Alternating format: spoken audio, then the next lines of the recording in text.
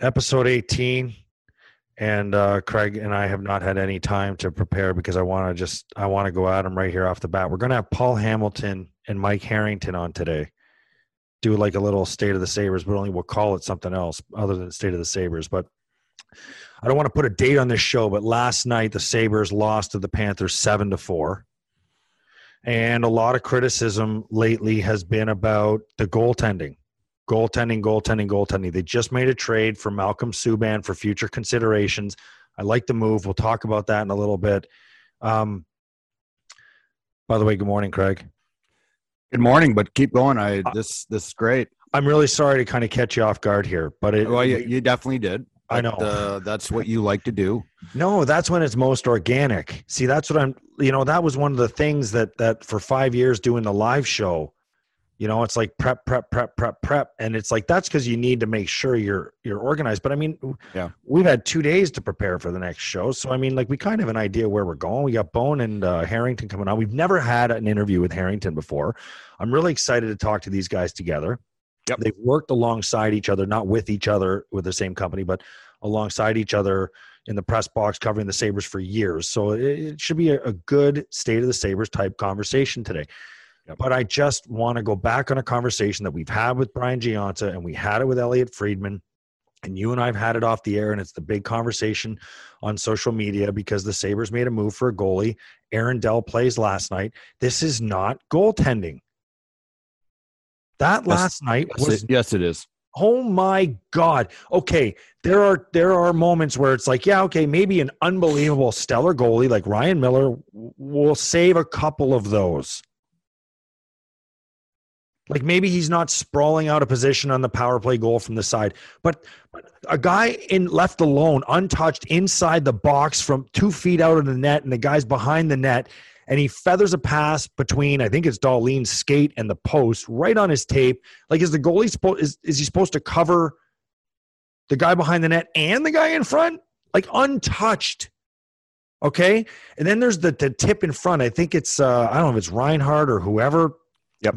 Yeah, there was a couple shots. Yeah, Carlson completely, just left completely alone. Like not even a stick on the man. Like the guy's stick is there, just free to go and tip the puck out of the air. Which these guys are obviously very talented. I'm watching it right now. Okay, like I'm watching it right now. I have all the goals right here because that's why I started this so rapidly.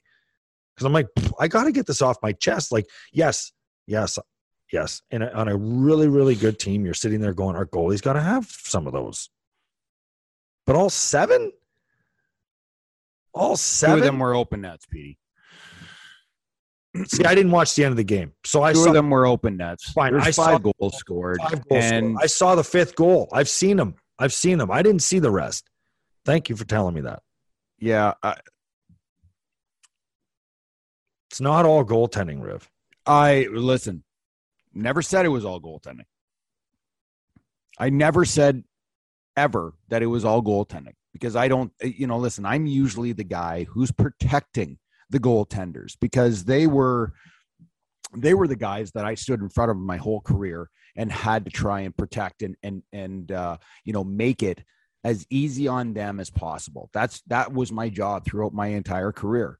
I was that last line of defense before you got to the goaltender, and I respect these guys. They have a very difficult job, and there's teams that make it really easy on the goaltenders in the structure in which they play, and there's other teams that are just complete disasters.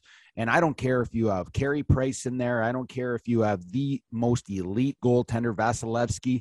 If Vasilevsky right now was playing for the Buffalo Sabres, he would not be Vasilevsky.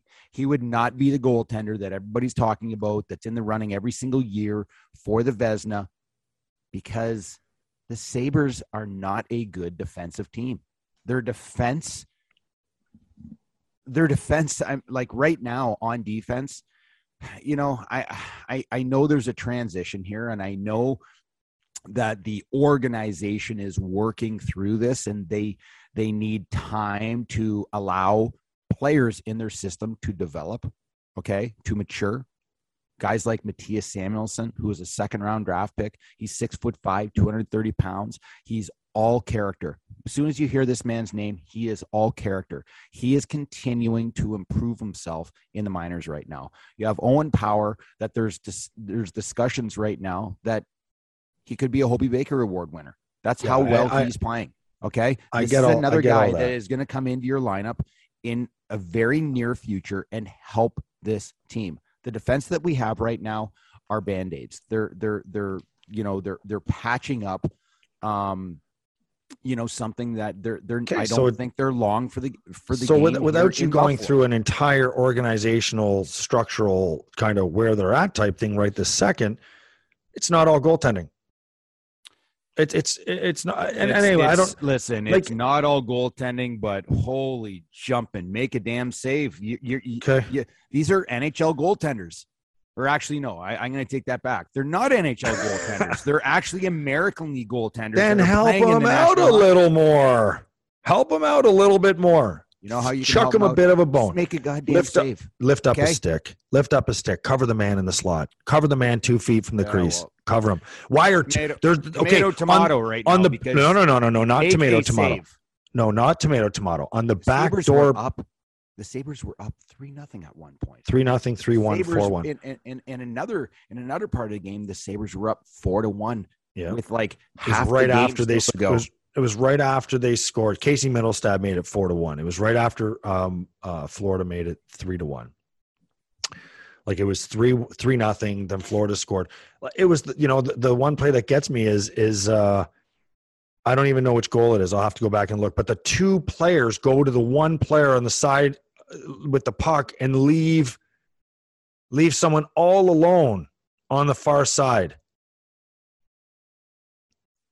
You just watched the game too. So anyway, I'm just letting you know. I just feel bad for the goalies that they're getting shit on because it's not all them. Get shit on. Oh, they should get shit on. You know what? There's a reason why they went out and they grabbed another guy who is basically a bit of a Band-Aid himself. Like Malcolm Subban has played in the National Hockey League. He's just not good enough to stay in the National Hockey League. That's why he's in the minors. Okay. He played a couple games in the minors this year and his statistics are not desirable. You're not sitting there saying, wow, this guy is a bona fide NHL goaltender. We need to have him. It's just another Band-Aid. The ones that they have right now, they're not working out. So go and try someone else that's on a very cap-friendly contract, and let's see if he can catch fire. Well, you know what? He's a former first-round pick by the Bruins. I don't know was he picked up in the expansion draft by Vegas? I can't remember how he ended up with Vegas. But he ended up in Vegas. Didn't he do all right? Like, I haven't gone and looked up his stuff. Didn't he do all right at the start of his time in Vegas? I thought he won a couple games there or something. But anyway, he's a former first-round pick. It takes a while for goalies to pan out. Like, look at Jacob Markstrom. He's just now, people are starting to praise his play over the last few years. So, I mean, he was a second-round pick. But you go back, I mean, maybe this is a good opportunity for him to get a lot of games, fresh start, different expectations. Because I don't know what the expectations were there in Chicago when he went there. But when you have Kane and Taves coming back and all those other guys, you're kind of thinking like we gotta maybe try and go for it here, But you have Fleury. You know what I mean? I don't know. We got Bone and Harrington coming on here soon. So you know what? These two men, love them or hate them, have followed this team for an extremely long time. They've seen the good, the bad, and the ugly. And you know what? They're just in a situation. Everybody right now in Saberland knows that there's a transitioning happening right now, knowing that there are some positive things in this Sabres lineup that we're seeing on a nightly basis. But there's also things in this lineup that we know will probably not be here in 1 year or 2 years from now. This team is going to be changed tremendously in 1 and 2 years. Okay. And right now it's almost a year that we're seeing guys develop into certain roles that they're going to play moving forward. I keep, and I will continue to talk about, because we're not Tampa Bay Lightning. They don't care about guys in the minors. They care about right now. They're in win mode now. Buffalo Sabres are in a completely different situation. They're looking at the development of the players that are playing in different leagues right now. And once you start to slowly integrate those players into your lineup with the high-end skill, these high draft picks, you're going to see a different team. It's going to change, and it's going to be an exciting time for the Sabres fan base because you're going to see this change. You're already seeing it in the minors. We have a 20-year-old 8th overall draft pick in Jack Quinn. He's leading the league in goals and in points. He's playing very well, and he is 20 years old. It's incredible. So there's a lot of positive things that we're seeing moving forward, but it's just going to take a little bit of time. So Malcolm Subban, before we get Bone and Hammy on here, Malcolm Subban, 6'2", 215. He's 27 years old. He'll be 28 on December 21st. Was in the minors all of this year. Last year in Chicago, 16 games, 6-8-1, 320 goals against average, and 900 save percentage. But when he was in Vegas that first year that I was referencing, he played 22 games, and his record was 13-4-2. Okay. You know, I mean, he had a really good team in front of him, and, you know, like he had Fleury obviously there ahead of him playing. But, I mean, it's just there's potential there for this guy. There's potential there for this guy, so I hope it works out for him. It goes to show the difference in the product that when you're playing a good team to a team that's not very good. I'd say that goes for, yeah, that's absolutely right. That goes for all positions. Especially if you're a goaltender. I Yeah, mean, I don't care how good you are. I don't care if you're the number one goaltender in the National Hockey League. If you come to a team that does not play defense well, you're going to get exposed. The old fun. All right. Welcoming into episode 18, Mike Harrington. We've never actually talked like this in like a I don't want to say interview type thing, but just like conversation. And the Bone, Paulie Hamilton. Welcome in, gentlemen. Hey, Thanks guys, for joining us. And so Riv and I are chatting, and we're like, we got to do a state of the Sabres or some kind of a Sabres show. And who better to do it with than the two guys that always seem to get the first questions in the press conferences? It's called they're old. That's what Hamilton and I are brawling about the first words on this one too. Well, how's it going, first of all, gentlemen? Hey, what do I always say, guys? It doesn't matter what the Sabres record is. I'm always 82-0. The story is in on deadline, and I can't lose. I have a good gig for it. Well, hey, I can't lose either. I cover hockey for a living. It doesn't matter if it's good hockey, if it's bad hockey. I'm not out in 2-degree weather digging ditches. I'm covering hockey for a living, so life is good. Well, let's talk about that hockey team. I mean, you know, where are we with this team? And you know, obviously, they say don't put a date on a podcast, right? So, but last night the Sabres were up 3-0 on the Florida Panthers, and you know, we all know the result. The Panthers come back and win 7-4, and goaltending has been heavily criticized. Sabres make a move yesterday for Malcolm Subban. And, you know, I think we have to start right there. So, Mike, we'll start with you. Like, you know, where is this team at right now? And is it what you had expected? You see it sometimes, maybe more than sometimes on Twitter from me. Make a save. That's one thing that jumps at me. Now, defensively, when you're giving up 6 and 7 goals every night, it's not just the goaltending. I get it.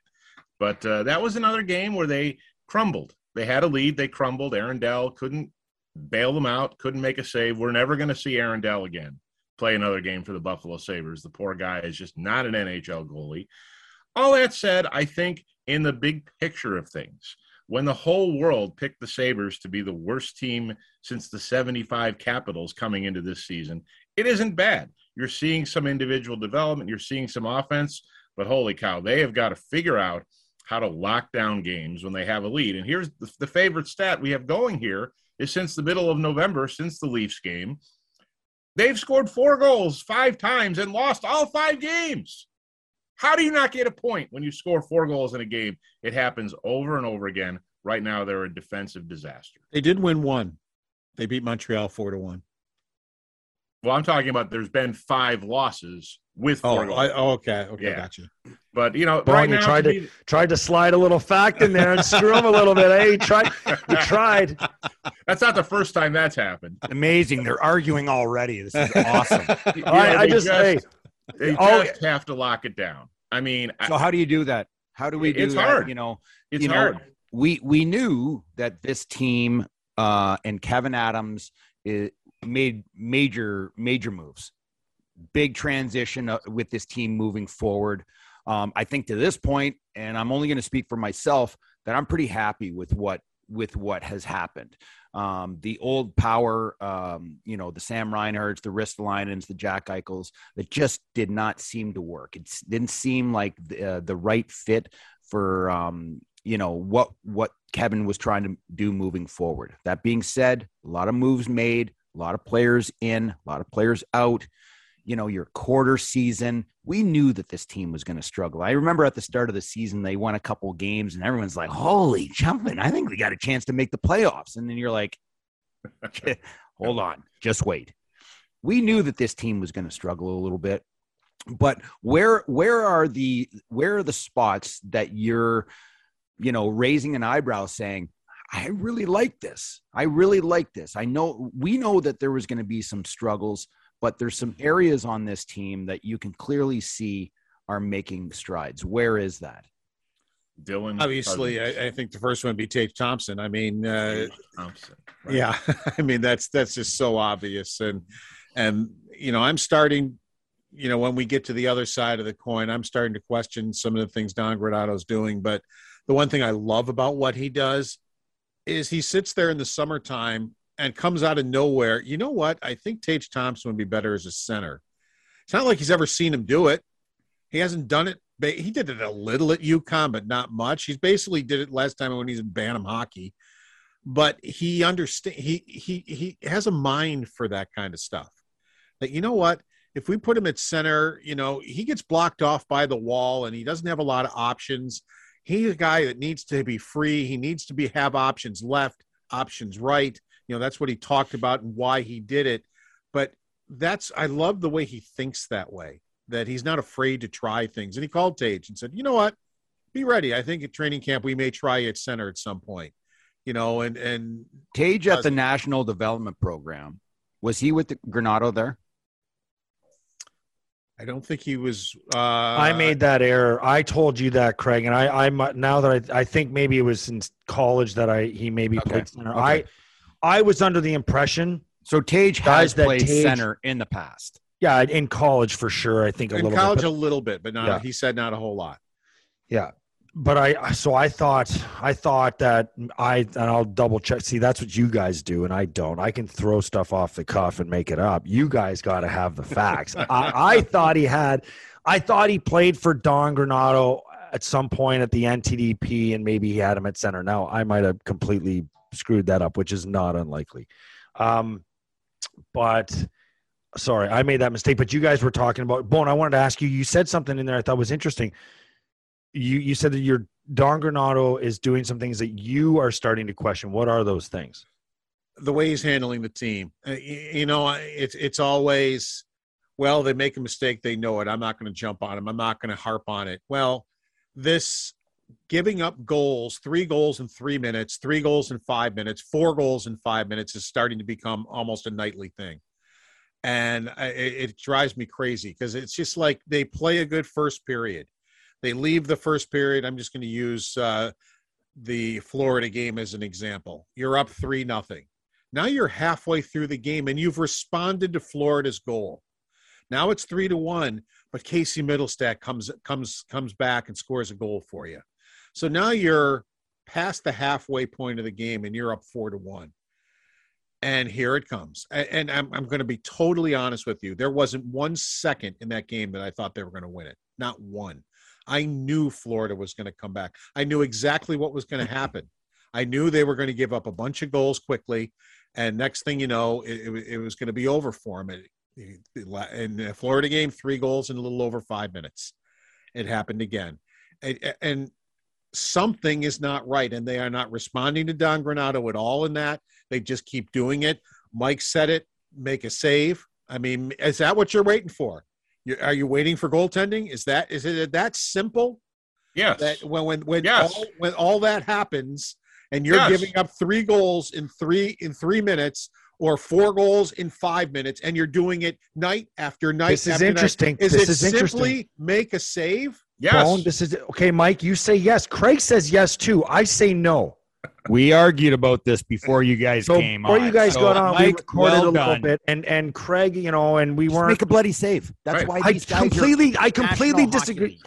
I completely They're in the disagree. National Hockey League too, on not every single solitary night, but you have to get a save from your goaltender to maybe gather a little bit of confidence that this guy's going to make a save for us, and that may forge the team in a better direction. Right now, they're not getting a save anywhere. It has been a struggle for quite some time, and now it's an issue. Now you're looking at the goaltending and you're focused on the goaltending. I'm going to tell you this. It's not just the goaltending. Does Malcolm Subban fix it for you, Mike? Sorry, Riv. He does. I don't think Malcolm Subban fixes it, but the one thing Malcolm Subban does is he's not Aaron Dell. And I think everyone on the ice and everyone watching the ice understood that Aaron Dell was not an NHL goalie and was not going to get them through a game. And we saw that last night again. He couldn't move laterally at all on the one goal. He was way too late to cover it. And he just never makes – now, it was a good first period he played, especially he stopped that breakaway right off the hop. He never makes the save. This is the NHL. You've got to be able to make saves. These are the best players in the world. They get scoring chances, and the goalie's there to stop the puck. And this team simply, since the Tokarski game in Pittsburgh, hasn't gotten any saves at all. But this scoring in bunches does happen to Tokarski too. Yes, I agree with you. Because he hasn't stopped the puck enough either. And he's had some fantastic games, but Right. he's also – but this just happens so much. And, they also are giving up grade A tap-in chances too in some of these cases also. Grade A. And it's like, where And is it's not the even coaching it's not staff? even Why- grade A chances.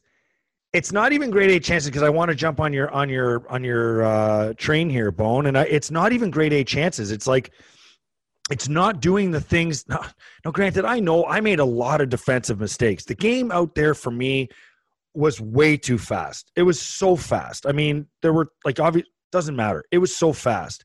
But these are plays where, like I said to Craig earlier, a guy all alone in a 4-man box for the Sabres, a pass from behind the net between a skate and a post for a tap-in. I mean, the goalie can't have the player behind the net and the guy in the slot. Yeah, you'd love for that to hit him, but and maybe the great goalies react to it, but just, when you have just a goalie in there, you got to do a little bit more than that. The tips, no one lifting sticks, no one taking bodies. The one play, the cross-ice play from the corner where you have 2 Sabre players going directly to the puck and 2 Florida players left all alone in front. What about the Seattle play, Petey? The one that struck me, if you want to go defense, the goal from behind the net where the guy out-muscled Joki Haru in the back. He dumps it in front, and Jared McCann's got an open tap in, and there's 4 guys watching. It was like the Ralston Caterpillar. Remember the Ralston Caterpillar in San Jose? It was almost like that play, 4 guys watching. Now, that's not a goalie thing. Craig, I think, Craig, you can speak to this. If you're a defenseman and you don't have any confidence the guy behind you is going to make a save on a rush, you play differently. You play tighter. You do screwy things because you think you've got to cover for that goalie as the puck's coming down the ice. It changes the way the defensive mentality of the game is played. But it doesn't change it to where you're gliding back, watching everything in front of you. Well, not. And 4 guys are gliding. Goal, that was a joke. That was a joke. Totally. That was a joke. But it changes the way guys play. I don't want to overdose on the Calgary game. The Calgary game was really the outlier. I don't even know where their heads were that night. Hey, Bone, it sounds like Mike's starting to switch. But again, I'm not switching. I'm just saying they have to make saves. They've been at the bottom of the league in saves. They're not good enough defensively either. But at some point, your goalie has to pick your team up. And when does the goalie pick this team up? It hasn't happened since Pittsburgh. I don't disagree with the save part of it, but I think he's coddling these guys too much. He says quite often, these guys know when they make a mistake. They don't need me on them, whatever.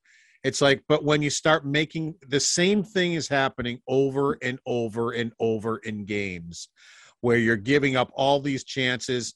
And if they could correct this score goals in bunches thing, think of how many more points they would have.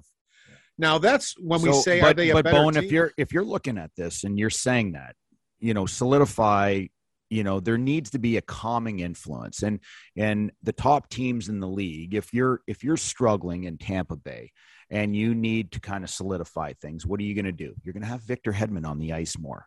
He is a solidifying factor. He's big, he's strong, he's fast, he can close on players, and you can just go around the league and look at teams that have those solidifying factors. Well, you're looking at our team, and we don't have any of those solidifying factors. We have a player, quite frankly, that plays 25 plus minutes a night, literally all season long, and he could be a top 10 worst defenseman in the National Hockey League defensively, and that's Rasmus Dahlin. And I do not care. I don't want to hear the shit when people are going to jump all over me for saying this, but he is he has composure with the puck like I've never seen on a defenseman. He has offensive instincts. He is a tremendous guy that can move the puck out of the zone. But let me tell you something, when you're cycling, when the other offensive team's cycling in zone, he is lost. He's a fish out of water.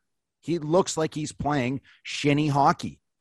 And that, you're talking about the Sabres need somebody to calm the defense down. Well, who is that guy going to be right now? Is it going to be Mark Pysyk, who wasn't even playing defense the last couple of years? Yeah, is it going to be Jacob Bryson? They need Dan Girardi. That's who they need. Dan Girardi is not on the coaching staff on a full-time basis. That's a guy who could have really helped them, I think, more. I don't think the assistant coaches Granato brought in are helping this defense very much. And I think Dan Girardi could have had a much bigger impact on this club. And I think they miss having him back there. He was back there at the end of last season. I think they miss him a lot. I think they want him. They want him for sure. Yeah. He's just not at a light point in his life where he wants to make the commitment to it. But you're right, Craig. I mean, that's the thing is Dahlin is your guy. You look at that roster. He's the number one defenseman. He's 21 years old. He's played 200 plus games in the league, and he's not good enough remotely defensively. And that's a big, big problem. When you need someone to solidify things in the back end, he's playing half the game almost. Yeah. And for me, when you watch him in the defensive zone, he struggles. He struggles immensely, and that's going to hurt. It's going to show up on goals against, because the structure on the back end is not quite there yet. Now, is Dahlin going to be that number one defenseman in the future? Is he going to be a first line pairing in the future? I don't think he is. I don't think when I look at Aaron Ekblad last night, he is a first overall pick, but he has more defensive responsibilities and more defensive thought in his mind. All the top defensemen in the league that are guys that are playing 25 plus minutes a night, what do they do well? They play defense because they're on the power play. They're on the penalty kill. They're on the ice at the end of games. Like, the teams just throw them out there because you have to have them out there. Now they're going to have that. They're going to have that. His name is Owen Power.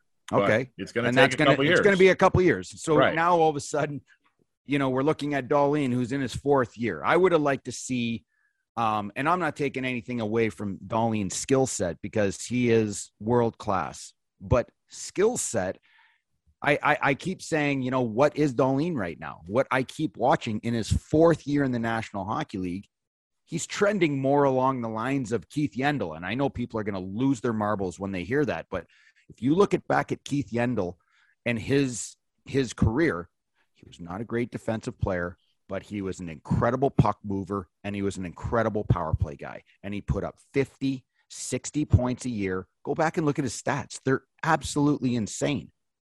But he struggled defensively. Shattenkirk, same kind of thing? Or Yandel, different level?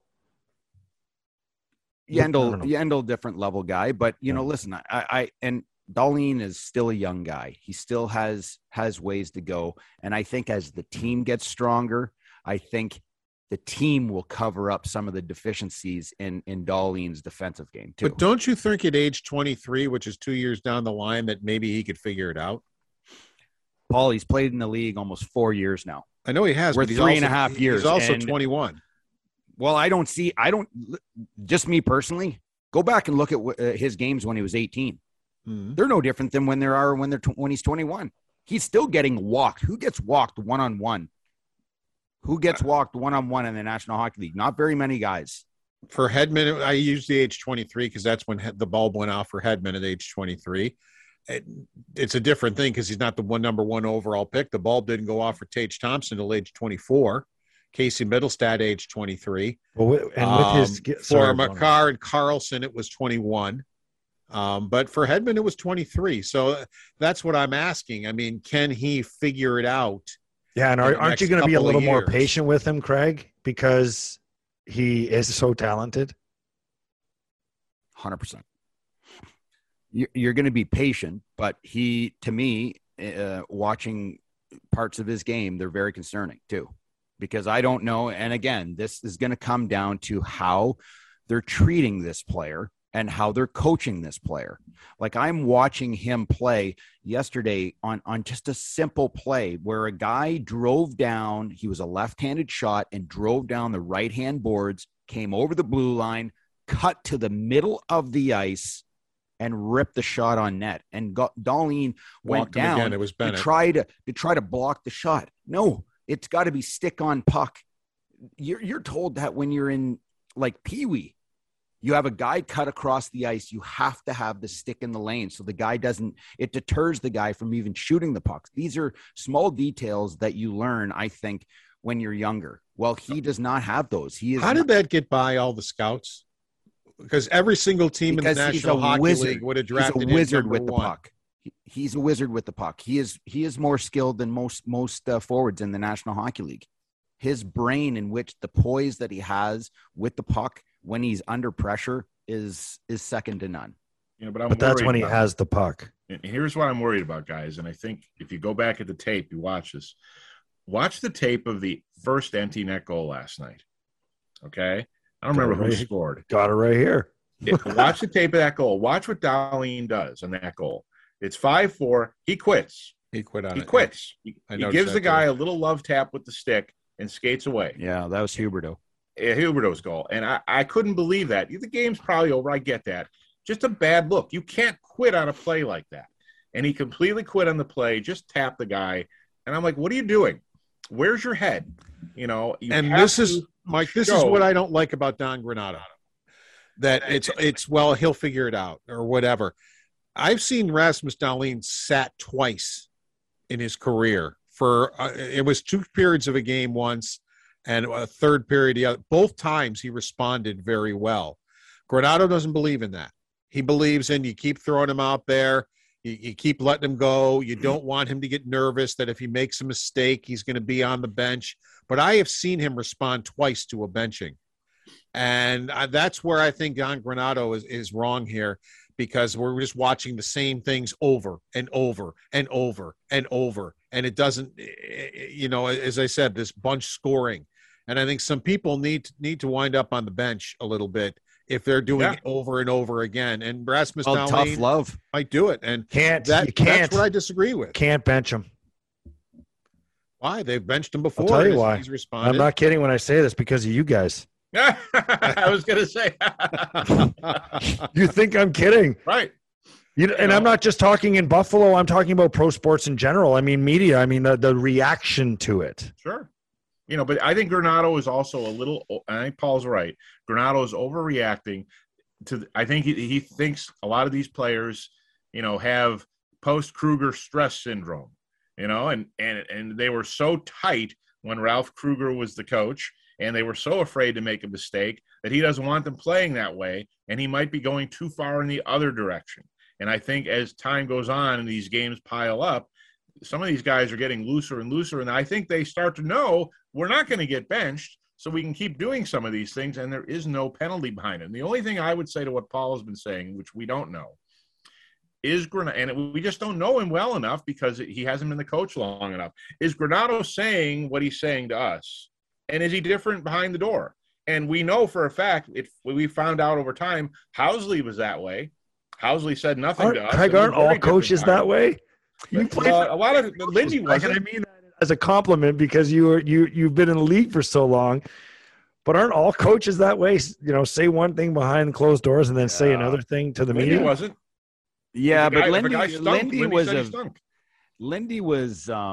had a very, very, very long leash. He was here a very, very long time. There was no pressure. He wasn't looking around the corner for his job. He was Buffalo. He was tell it the way it is. And, you know, if a guy stunk, he would directly tell him he stunk. And he's going to tell the media, and he doesn't care. And that was Lindy's mantra. That's who he was. I would think that most coaches in the league right now, they try and downplay because they don't want the circus. They don't want the article. They want to say as least as they possibly can. And when the doors close, you might get a very, very different coach and how he's treating the players. And I don't know what's going on with Don Granato. I don't know if that's the case. But I do agree with Paul Hamilton. If you listen, I mean, as far as I'm concerned, you win games with offense, but you win championships with defense. And I'm going to tell you right now, you will have exceptionally good hockey teams that are going to be highly competitive if you teach your highly skilled offensive players to care about defense just as they do offense. Very clever way of rewording a very famous cliche, Craig. And we saw this. So we saw this with Jack. When did Jack have his near Hart Trophy season in 1920? Is when he started understanding it was a 200-foot game, and it wasn't just in the offensive zone. And in that's 1920? when Jack became a much better player. In 1920, Mike? You said in 1920. Yeah, 2019-20 season. Oh, I thought you meant in the year Come on, 1920. Hamilton, get with the program here. Wake up, When did he Bone. play in 1920? Wake up. So I want to ask the two NHL players this, though. If Granato is behind closed doors the way he's talking to us, and do NHL players take advantage of coaches like that? Have you guys seen that in your careers? Oh yeah, absolutely. I mean, players are like little kids. They're gonna try and get away with as much as they possibly can before you get a slap in the wrist and told you can't do that, and maybe get sent to your room for a timeout. That's just the way NHL players are going to do what they feel is the best. And then if they have a coach that coaches them properly, that says, no, you're not going to do it your way. You're going to do it my way because I'm worried about the entire team and not just one individual player. And if you don't do what I want, then you're going to get penalized. That's it.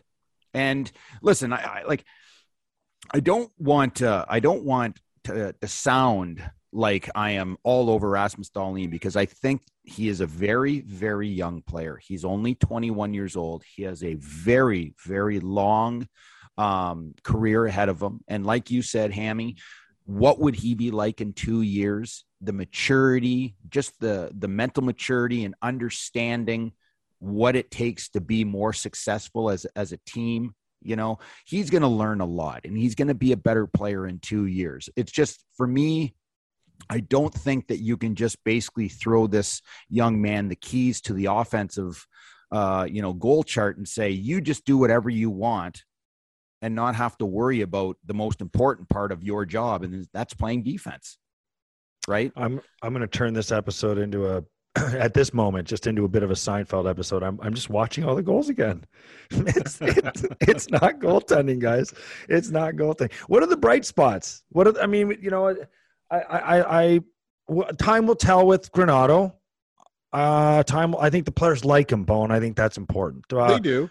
But and I don't want to make it sound like this is a Granato bashing No, session. it doesn't. There are a lot of things he does I like a lot.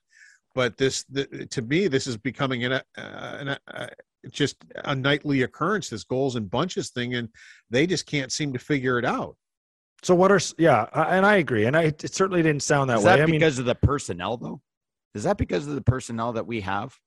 Yeah, it is. They're not good enough. They're not deep enough. Yeah. They don't have 4 good lines. They don't have 3 great deep pairs. They make mistakes. The goalies can't cover for the mistakes. I'm not saying it's exclusively the goalie. Last night was a game far more defensively, but they don't have a deep enough team. A lot of their talent isn't on the ice yet. Middlestat just returned last night. Add That's right. Alex Tuck to this team. Next year, add Owen Power. Bring Anderson back. Bring Anderson. Have Craig Anderson out there if he hadn't gotten hurt. So they are a little short-handed here, and it does accentuate the problems. Yeah. They have no depth at all, and they've shown us that here. That is a big part of the problem, I think, right there, is they have no depth at all. So if they get an injury to Middlestat, to Olofsson, Yoki Haru's struggling right now. You get the injuries to that, and then Anderson, they don't have the team that can overcome that. See, and we knew this was not going to be a good team. This was supposed to be about individual development this year because they were supposed to be terrible. And I think we've seen already, like Paul said, Tage Thompson's a huge story this year.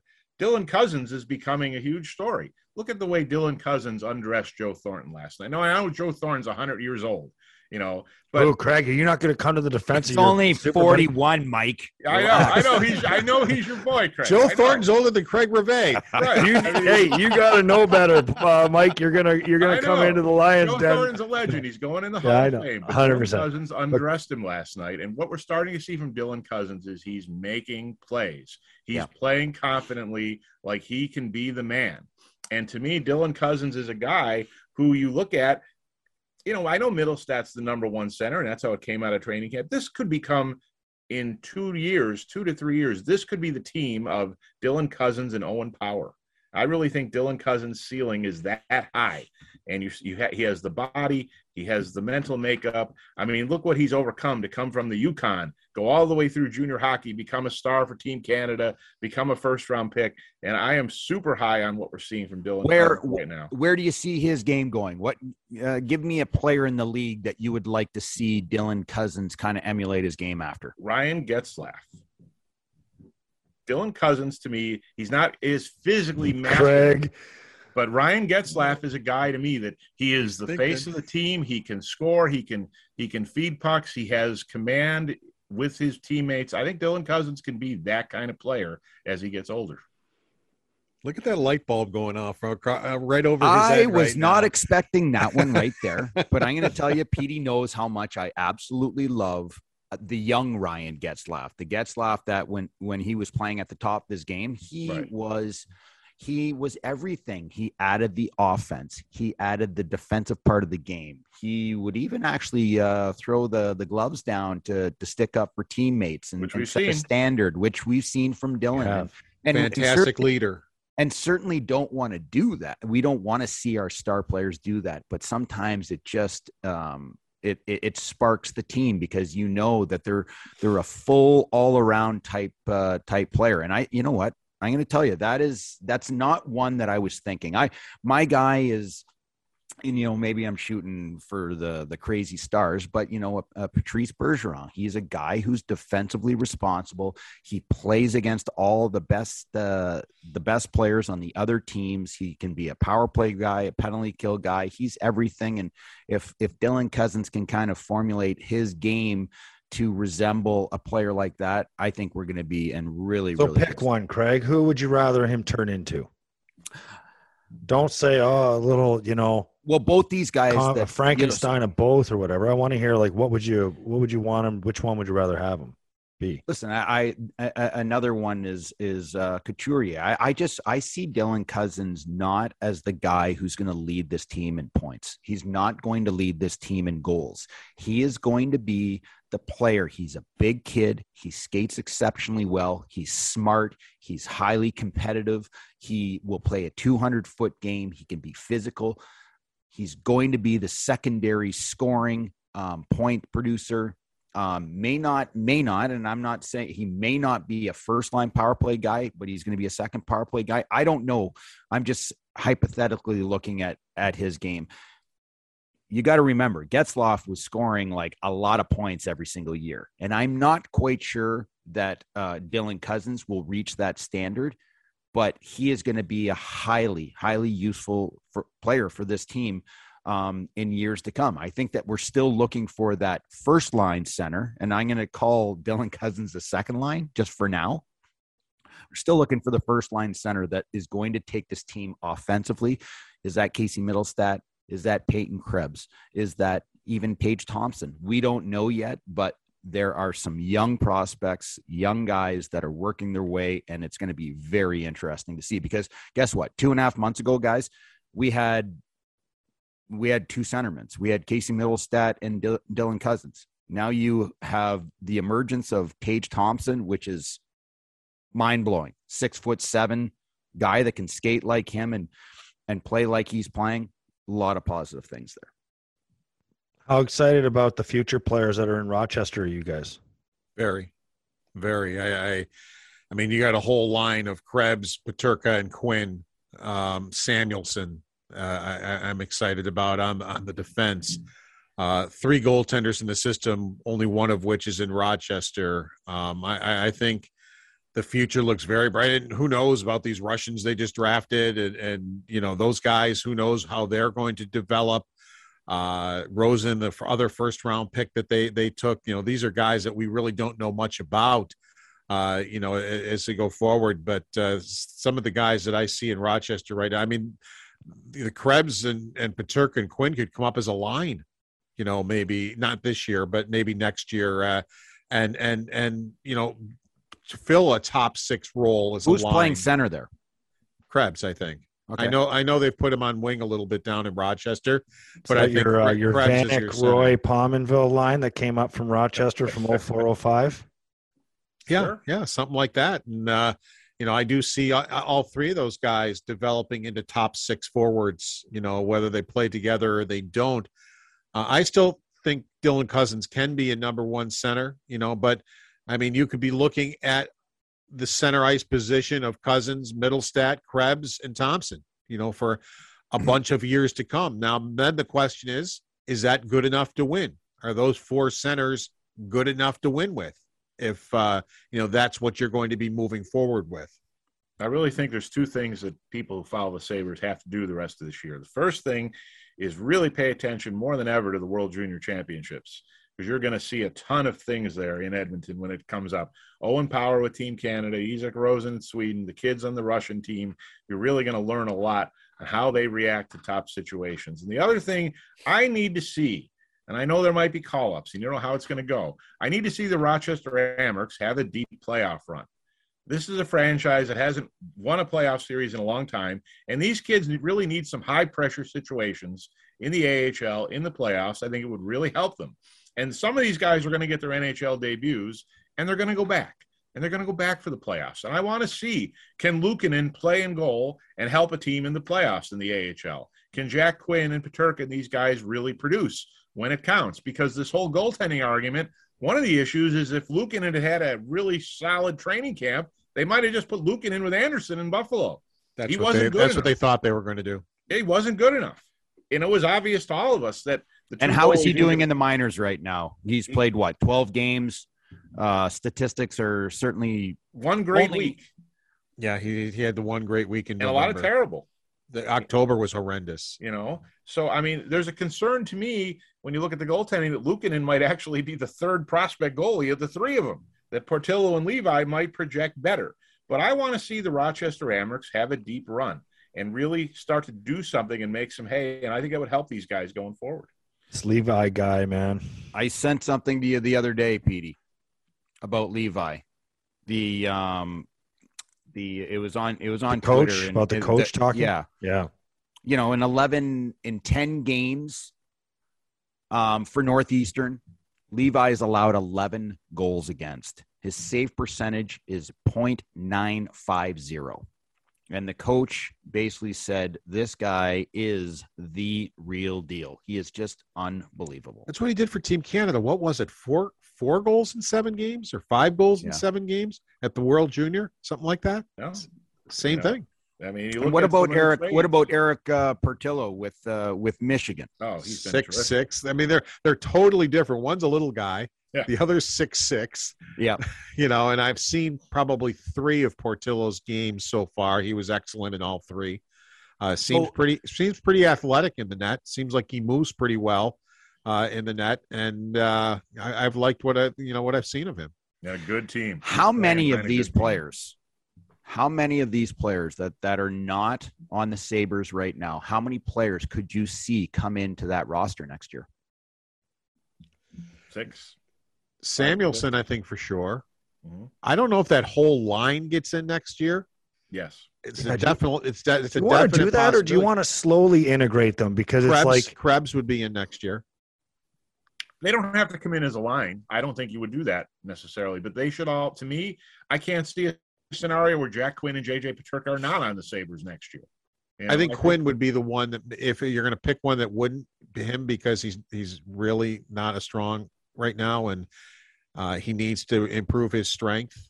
I mean, that's one thing we talked about. Rasmus Dahlin, if he just improved his strength, so that first shorthanded goal that he gave up the other night doesn't happen if he's stronger on the puck.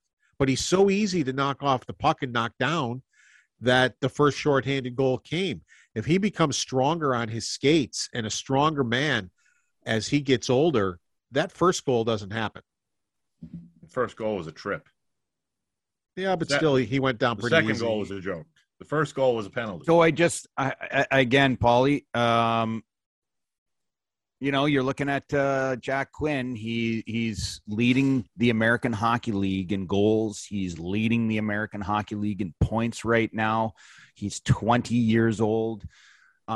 He has clearly shown that he has the speed and the hockey IQ to score goals. Why would you say that he would be the one player that would not make the jump? Because of strength and size. That's the only. I mean, his talent is, I think, in the American Hockey League is undeniable. So is he better suited to play up here? Clearly, Craig wasn't listening because Paul did say that. But go ahead. No, I have your conversation. Because I'm surprised with that one. I know JJ Peterka has played very well, and you look at all the other players that we talked about, and Jack Quinn's leading the American Hockey League in points. And, Jack Quinn was invisible during preseason, when I saw him. And I attributed it to just not being strong enough to be able to compete on the National Hockey League level. Now, I understand that it's physical in the American Hockey League, too. I get that. But and he's excelling there. But that's another I'm judging it on too. He just didn't seem to be able to perform very well in preseason, and to a point where you didn't even notice him. And I think it was the physicality of the league that was bothering him. Now that he will have a full year of trying to get himself stronger, and I'm sure he's working on it. I mean, that's something that I'm sure they're working with him. And one thing I've heard about Jack Quinn is he is a very hard worker. And if you tell him something, his coaches always say this more than just Seth Appert, that if you tell him something, he absorbs it and he gets it. So I'm sure that he is working very hard to make his body stronger. Get him some Androstein. The leading scorer in the AHL. I'm kind of with Rivs in this one. To me, I question the training camp thing. I agree with Paul. He was invisible. I question if he was healthy. I don't know if he was nursing something in camp, because he really wasn't there. And to go from invisible in training camp to the leading scorer in the AHL, there was something going on. Well, don't misinterpret what I'm saying. I'm not saying he won't make it. I'm just saying if I had to pick one that wouldn't. But I personally, I think probably all three will be here. But all I'm saying is if one of them is not, that would be the reason why. And I think the big thing too, those three will be here. Samuelson will be here. Luukkonen has to be here next year. Yeah, he does. He has to be here next year. Otherwise, you're going to start to say, you know what? He may not have a future here. I mean, he has to be here next year. He has to. So what is the next course of action? To go out and actually find the best, where you might have to pay him, a goaltender that is going to be here to be the number one guy, where you can bring Luukkonen up and slowly integrate him into the NHL, because he's still a young guy. How old is he? 22? Yeah. I mean, I think we're going to have to go out and trade for a veteran goalie or overpay for somebody. They weren't going to overpay for Linus Ullmark, because Portillo's a guy you're looking at 3 years down the road still. You're going to have to get to 2024 somehow. Yep. Even though the rest of your team might really be ready to go, your goaltending might not be. So they're going to have to find, I think, a veteran goalie to come in here and play. And certainly last year, nobody was coming here. Now things might look a little differently going forward now. Alex Tuck is here. When you get Jack Quinn, guys might look at this team a little differently. The word gets out about Don Granato. but you need, I think it's going to have to be a veteran goalie here for the next 2 or 3 years. I think that's what they were thinking with Anderson. I mean, there isn't a better person that you could put with, as far as a person and a mentor for Luukkonen. And I think they thought Luukkonen was going to, after what they saw in the NHL last year, that was going to come in training camp, have a good camp, and then the two of them would have, the goaltending, and maybe Anderson might play a little bit more than Luukkonen is, but they thought he'd be a very good mentor for him, which I think he would have been had it worked out. I mean, people jump on, Adams, what an idiot for, look at the goaltender. People seem to forget these two goaltenders weren't supposed to be here in training camp. That's not what the plan was. The plan was for these two to be in Rochester. The plan was for Anderson and Luukkonen to be here. Yeah. And so really what you're looking at, since Anderson's been hurt, the Sabres have had the Rochester Americans goalies here as their goalies. And, that's not what the plan was now, obviously Dell was a bad signing for Adams. I think Anderson was a good one, especially if you're thinking he's going to get paired with Luukkonen and he's going to be a very good mentor for him. Then they may go that route again. Dell might go down to the minors and steal the show and lead them to that Calder Cup that you guys are talking about. Who knows? Craig doesn't seem very optimistic about that, but I'm always a positive thinker. To say that it was a bad move by Kevin Adams, it really wasn't, because he's paying him like $750,000, which is like probably the least you're paying a goaltender in the National Hockey League. Right? Yeah, but he's not an NHL goalie. I mean, it's as simple as that. But you're signing him, Paulie, just like you said. You were signing him to get him to solidify your American Hockey League team. I think you were signing to be your number 3 guy. Yeah. But I don't even think he's that. Because a number 3 guy can at least get you through for a couple games, and he can't. But I like the idea of Anderson being here with Luukkonen, and maybe they would try that again next year too, depending on what kind of injury is this that Anderson's going through, and is it going to be for the season or whatever it is? We don't know. Here's the trivia for you. Is Anderson's family still in Florida? Yeah, I think he said they weren't coming up, right? Right. He has, I think, younger kids that are in school. So it's, at some point, what is he, 40, 41 years old? He went on this road trip too. And he went on the road trip and he was staying at his house in Parkland. Wow. Okay. Near the arena. Yeah. Well, the reason that was just a free flight home. That's all that was. That's what it was. Right. Well, no, I might be worth millions, but you know what? I'm still going to grab the charter. You know what I mean? Down to Florida. They went a day early because it was a bonding thing. So that's why Tuck and Anderson were on the trip. He wanted everybody on the team to be able to come and do the team bonding and that kind of thing. So that's why Anderson and Tuck are on the trip. Here's the goalie trivia question I wanted to give you. Who's the highest paid goalie in the Sabres organization now?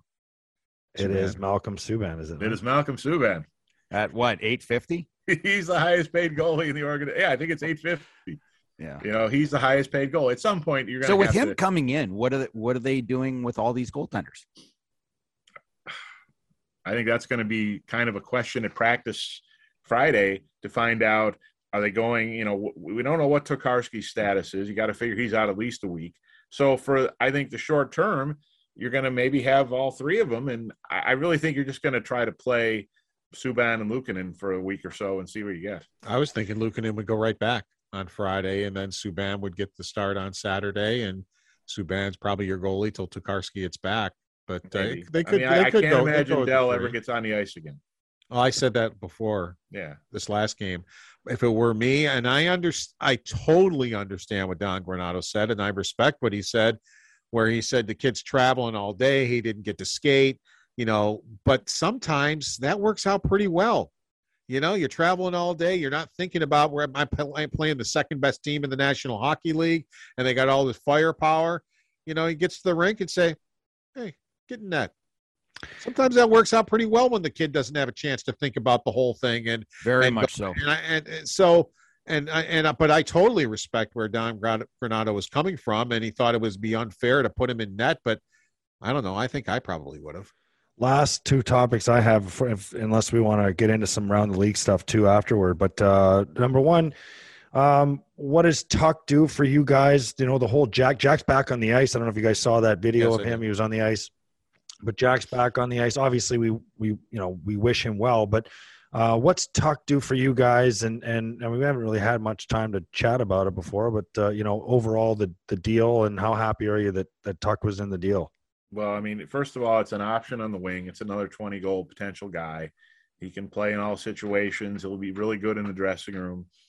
I don't think you can overstate the idea where the Buffalo Sabres are as a franchise right now, that you traded for a veteran player whose dream, other than being in Vegas, whose dream was to someday play for the Buffalo Sabres. There weren't too many guys in the league out there saying that right now. And he's only 25. Yeah. And he's only 25 years old. There was only He one. happens to be really good, eh, Mike? So that Right. works. That works He for the happens to be really good. He happens to want to be here because there are players, go back to Vegas again. When Colin Miller was traded here and did his first press conference with us, he was as morose as any player I've ever heard get traded. He got traded from Vegas to Buffalo. I get it.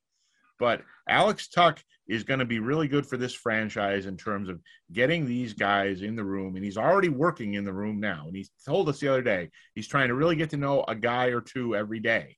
And I think he understands that he can have a huge role on this team, and he can really start to bring these guys together. And he's coming from the experience having played in a Stanley Cup final already and played in a conference final. And I can't, you're never going to win the Jack Eichel trade. It's not possible. But that's a pretty good piece to pick up for Jack Eichel in addition to Peyton Krebs. Oh, Mike, you talk about guys didn't want to be here. Remember when Craig Rivet was traded here? He didn't want to come to Buffalo. Some of us didn't want him. Some of us didn't want him to come. Why didn't Until the real antagonize estate him, Paul? agent told him the housing prices compared to the Bay Area. Then he was like, But I think look I what want- happened. Here he is now sitting in his home. Right. Where, I don't know, where are you? Amherst, Clarence, wherever you are. I don't know where you are here. But Beverly here he Hills is. is Buffalo. Here he is. But It happens all the time. I've heard Craig's story about when he first, it was like, oh, what? I got traded in July 3rd, I think it was. And the funny thing about that was I didn't talk to Darcy Regier on the phone until like the August 25th. I just refused to call him. I was like, I am not going to Buffalo. I hate Buffalo. I hate every guy in the team in Buffalo, especially Andrew Peters.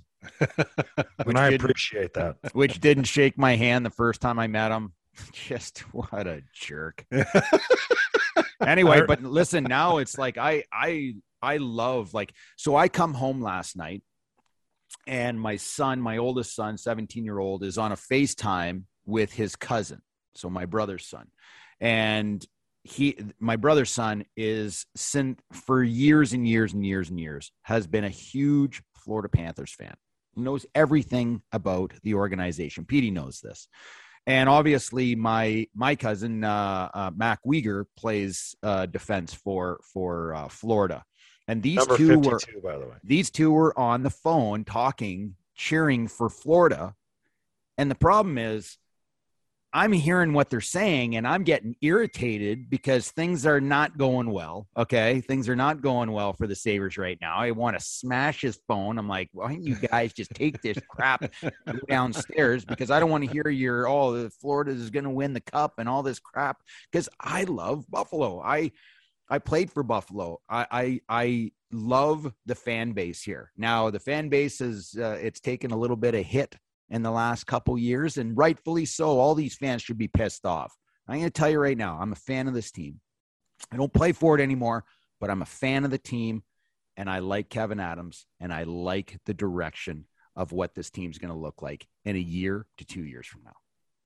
I often say it's the bridge contract. When you have a guy, you've got to get your bridge contract till you become a long-term guy. This feels to me completely like a bridge season. That this is just the season to figure out what you have to get through until you get to 2022, 23, 24 with Power and Rosen and all these other guys coming in. This is the 1 year in the middle from the disaster of finishing 31st to wherever you're going to go. And we're going to remember this season, no matter how it turns out in that way. It's really not that relevant in the standings. We know where the standings are going to land. It's about how do you get these guys developed for the next 3 or 4 or 5 years. I just want to circle back to that story Craig told. When did you say you got traded? What was the date? July 3rd. July 3rd. Okay, so we probably met mid-August. You came to Buffalo? August 25th. Is when you moved here? Not when I moved here. When I came to look for a house. Okay. When did you start when was the day that you think roughly? Was it after Labor Day that I didn't shake your hand? It would have been the end of August. Yeah. Okay. You need to understand something. Because you said you hated me. The minute I remember who called me and told me that we traded for you. And it was Adam Mayer, because we equally hated you as much. Mm-hmm. And I remember I said, well, now I know who I'm going after in training camp to warm up for the season.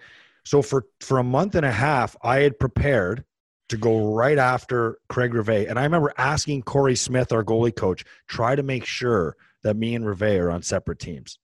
If you have any kind of say about that, because I wanted to friggin' kill you. Anyway. Did you? No, we shook hands, went for beers. You didn't hear that story, Paulie? Have you not heard that story? That's the first time I've ever heard that story. Paulie, I walk into the dressing room to skate my very first time. I'd played in the league for 13 years already. I go, I put my bag down. All the boys on the team are in a room. But you understand the Pepsi Center room is you room. Walk in, there's guys all the way along the room. So there's also a wall. I was against the wall where his back would have been turned to me the minute he came in and shook hands with probably would have been a goalie. Patty Lalime was the first guy he probably saw. And I was behind the wall. So he went around the room with his back turned to me. Go on, Craig. And I'm never the first guy on the ice, Paul. I got dressed so fast and went on the ice so I didn't have to shake his hand.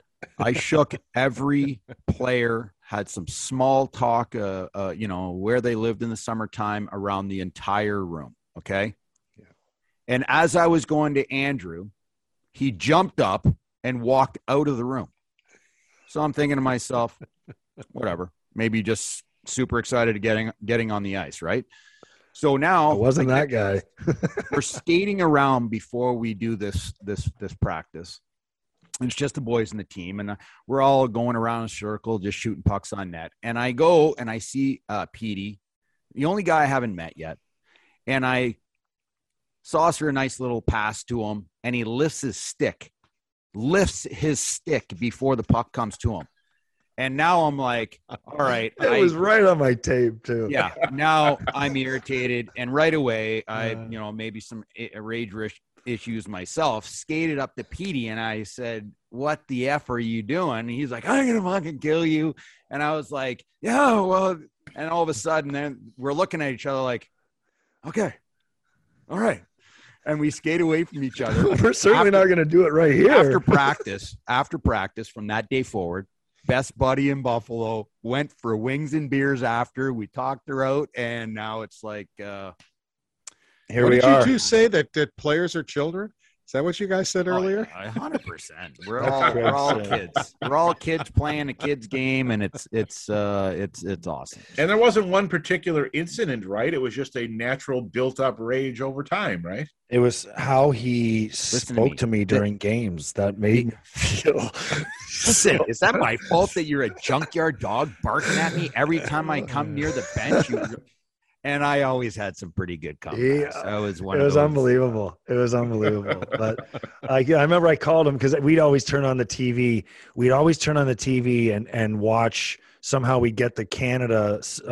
We had illegal cable in our locker room. Figure it out, eh? Oh, come on. I'm kidding with you. But we had the Canadian feed, and so we always see the highlights of what was going on up in Canada. And Riv always got interviewed, like all the time, because he's a great interview. And I remember the one time they beat a team, and it was a really emotional game, and we were coming in. We were getting ready to leave Buffalo to go to Montreal, and we see this interview, and there's Riv after the game. He's like backwards out. He's like, emotion is good. Emotion is good. We played well. I think we played well enough that we're going to beat Buffalo. They come in here on Saturday night. Well, we went in there, schlacked them like a shithouse toilet seat, and that was You're it. Such a liar. I called him story all the time. I called him Mr. TSN, do another interview, all this stuff. But let me ask you this, guys, before we let you go. Attendance in Buffalo. What's the explanation for it? I mean, in your opinion, there's a lot of different things. Obviously, don't want to make it political if it's a vaccination thing, obviously. But I mean, how much of it is the team? How much of it is the past? How much of it is, just all of it together. I think most of it is the past. All those factors are carry in. But I've talked to more than one 20, 30-year season ticket holder who just said, that's it. I'm just tired of it. It's gone on 10 years. There's no end in sight. So many people not last year, but the year before, where why am I here? Why am I watching this garbage and paying all this money to be here? I don't want to be here, but yet I can't even give my ticket away. I walk up and down the street, and there isn't a person on my street who will take my ticket for free and go to the game. You could go on the secondary sources and buy tickets for $6, to go to games. People are just fed up with this organization. Kevin Adams has addressed it many times that they have to earn back the people's trust in this community, and he's very sincere when he says that. It's just not words. He understands that. So, yes, the other stuff plays in, the border, everything, but mostly it's because of the franchise and where it's been the last 10 years, I think. Yeah, it's just a direct message to ownership. That's what it is. This isn't good enough. We're done. The pandemic hit. A lot of people, nobody could come last year, and I think people just said, I'm not coming back. People will come back, maybe not the same people. You will have people in the building when they win. I've talked to several people who say, I'll probably come back to a lot more games next year when they have Owen Power and Jack Quinn and some of these guys on the ice. But right now, I think people, like Paul said, they don't feel it's been a good enough product over time. And don't underestimate some of the shenanigans that were going on, too, with the $6 tickets on StubHub. There were, and I was told by the Sabres directly, there were over 3,000 season tickets handled by brokers that the Sabres pulled back. And those tickets aren't on the market now, and they're not on the market for $8 on StubHub either. The brokers were just trying to make their money when the Leafs and Montreal came in. So that flooded the market with a lot of cheap tickets, and that damaged the product because now people are like, I don't want to go unless I can get an $8 ticket. Well, this is the NHL. You don't get $8 tickets, So there's a lot of factors. The border thing is unique to the Sabres. That's been damaging. There's been a lot of factors that other teams don't have to deal with. But ultimately, this is the ticket buying public's message to ownership. We are not coming until you give us a product worth coming for. What about Lee? Oh, go ahead, Bone. You're going to watching that game against the Florida Panthers. They don't deserve that team. There was nobody in that building for the second best team in the National Hockey League and the best team in the Eastern Conference right now, with a lot of exciting young players. People in Buffalo would kill to have that team in Buffalo right now. And you would have close to or a full building if that team were the Buffalo Sabres. And it's an absolute disgrace what I saw in that building with that. Isn't this just proof that it's time to move that team out of there, put them in Quebec or put them in somewhere where you're going to fill the seats and get them into a market, like even a second team in Toronto? Like, they're a good – Bone, you just said it. You nailed it. They're a good team. And you think that they're going to come out and pepper a team like the Sabres, and you're going to want to come out and watch that. If you have true diehard fans, like you said, if that team is in Buffalo – vaccination laws and everything, they're filling the building. Is full. Right. Full. But the building's in a bad spot. I mean, let's understand. The building's not in a great spot. People, it'd be much better if it was in downtown Fort Lauderdale. Mm-hmm. But nevertheless, the Panthers have been a team that have never drawn. I've never understood it. But the owner's very committed down there. There's no talk of them going anywhere. He's very committed to Florida. I just think that right now it's tough for Buffalo. This is a historic low. They're going to have the lowest attendance of any team in the league since 2000 and probably earlier. I haven't looked previous to 2000. But I think people will be back. It's not going to be like Paul said. The 20 or 30-year people aren't coming back. There's going to be new people who will buy in when this team figures it out. I was here in 03. What was the again, I read another thing about the Sabres have averaged 8,500 fans in the stands, and the top American Hockey League team is 81 or 8,200.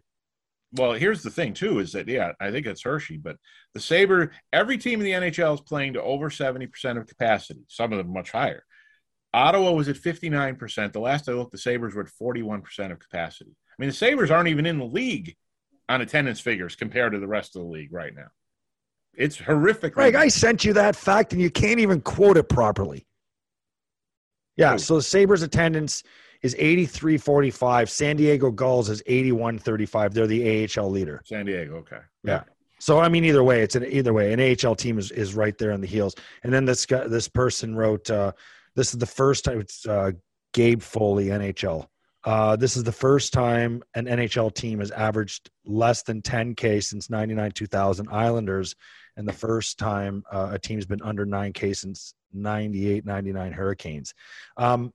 I was here in 03-04, and I just remember playing afternoon Sunday games against Philadelphia in front of like 6,800 people. Roenick ripped Buffalo for that too. I remember Roenick went crazy. He goes, "This sucks playing here. Are you kidding me?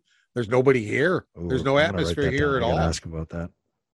I'm gonna ask. Yeah, I remember he got quoted after a game in Buffalo when back when attendance was low. That was the bankruptcy thing, wasn't it, back then? Right. Well, we were the 03-04 just coming out of it.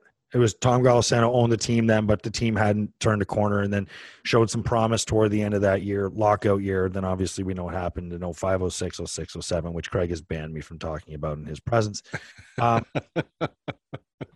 Oh shit! I had what I thought. Oh, what about league-wide attendance worries, gentlemen? Like I mean, we always tie the players' salaries to escrow and things like that, and it's all tied to HRR. Is there a league-wide concern right now? Yeah, some of these teams are down. It's not a lot. I think it's gonna be like any other year when football season's over. Some of these markets will really start filling up even more. But I think from a league-wide HRR concern, I think everybody's going to be looking at Buffalo saying, what's going on? I mean, that is a precipitous drop. That is a falling from the floor drop in a place like Buffalo that went from 16,000 season ticket holders to 6,500. So that impacts the bottom line for everybody. I think you want to see more people in places like Carolina and Florida have winning teams. But other than that, I mean, they're not doing bad. I mean, some people still don't want to go out with those crowds.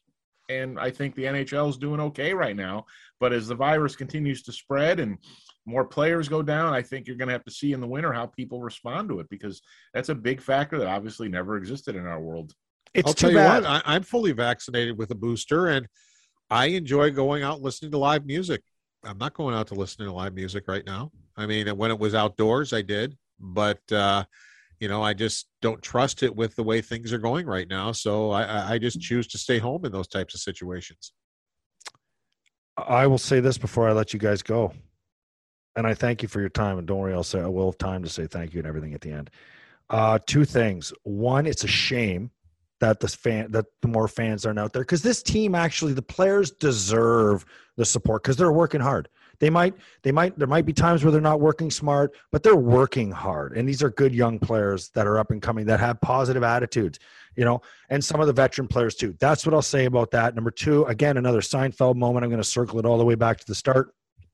Tage Thompson played 25 games under Don Granato at the NTDP. So I did hear that a few years ago or whatever, and remember that fact. So I don't necessarily always have to fact check. And I will say this, it's been an absolute pleasure with you guys today. Like it went by fast. It went by fast. We've been going for just a tad over an hour. And I mean, we're trying to keep these things at around an hour, but I didn't know how long you guys had either, but we'd love to have you back. We'd love to have you guys back. We'll do it again sometime, because this was a lot of fun. It's really, for a team that's not going to be in the playoffs, it's a fascinating team to watch and talk about. There's a ton of stuff going on with this club. And let me tell you, those 88 or 8,300 that show up, the players appreciate it, because when the Sabres play good and score some goals and are looking good, they're as loud as I've heard that building in years, when we're 17,000 people in there. So the people that are showing up when the Sabres give them something to cheer about have been very enthusiastic, very loud, and the players have noticed. I am so happy. We call diehards. Absolutely. Yeah. I'm so happy they got rid of the "Let Me Clear My Throat" goal song. I am. Even though I don't love all the players, selections, whatever, that's fun, but man, that might have been the worst song. The worst song. Well, it became emblematic of losing. It's from that losing time. I think you needed to change a lot of things, and it's something as simple as the goal song, as crazy as it sounds, change things. That's what they're doing. Awesome time, guys. Thanks so much. Appreciate it. Thank you very much, boys. It was a lot of fun. That's a wrap on another episode of After the Whistle. Don't forget to follow us on Twitter, After the Whistle, and at Craig Rivet 52, at the Instigator 76. And you can find us, as you already know, on Apple, Spotify, and YouTube, and anywhere else where you can get your podcasts. Thanks for tuning in. Don't forget to spread the word.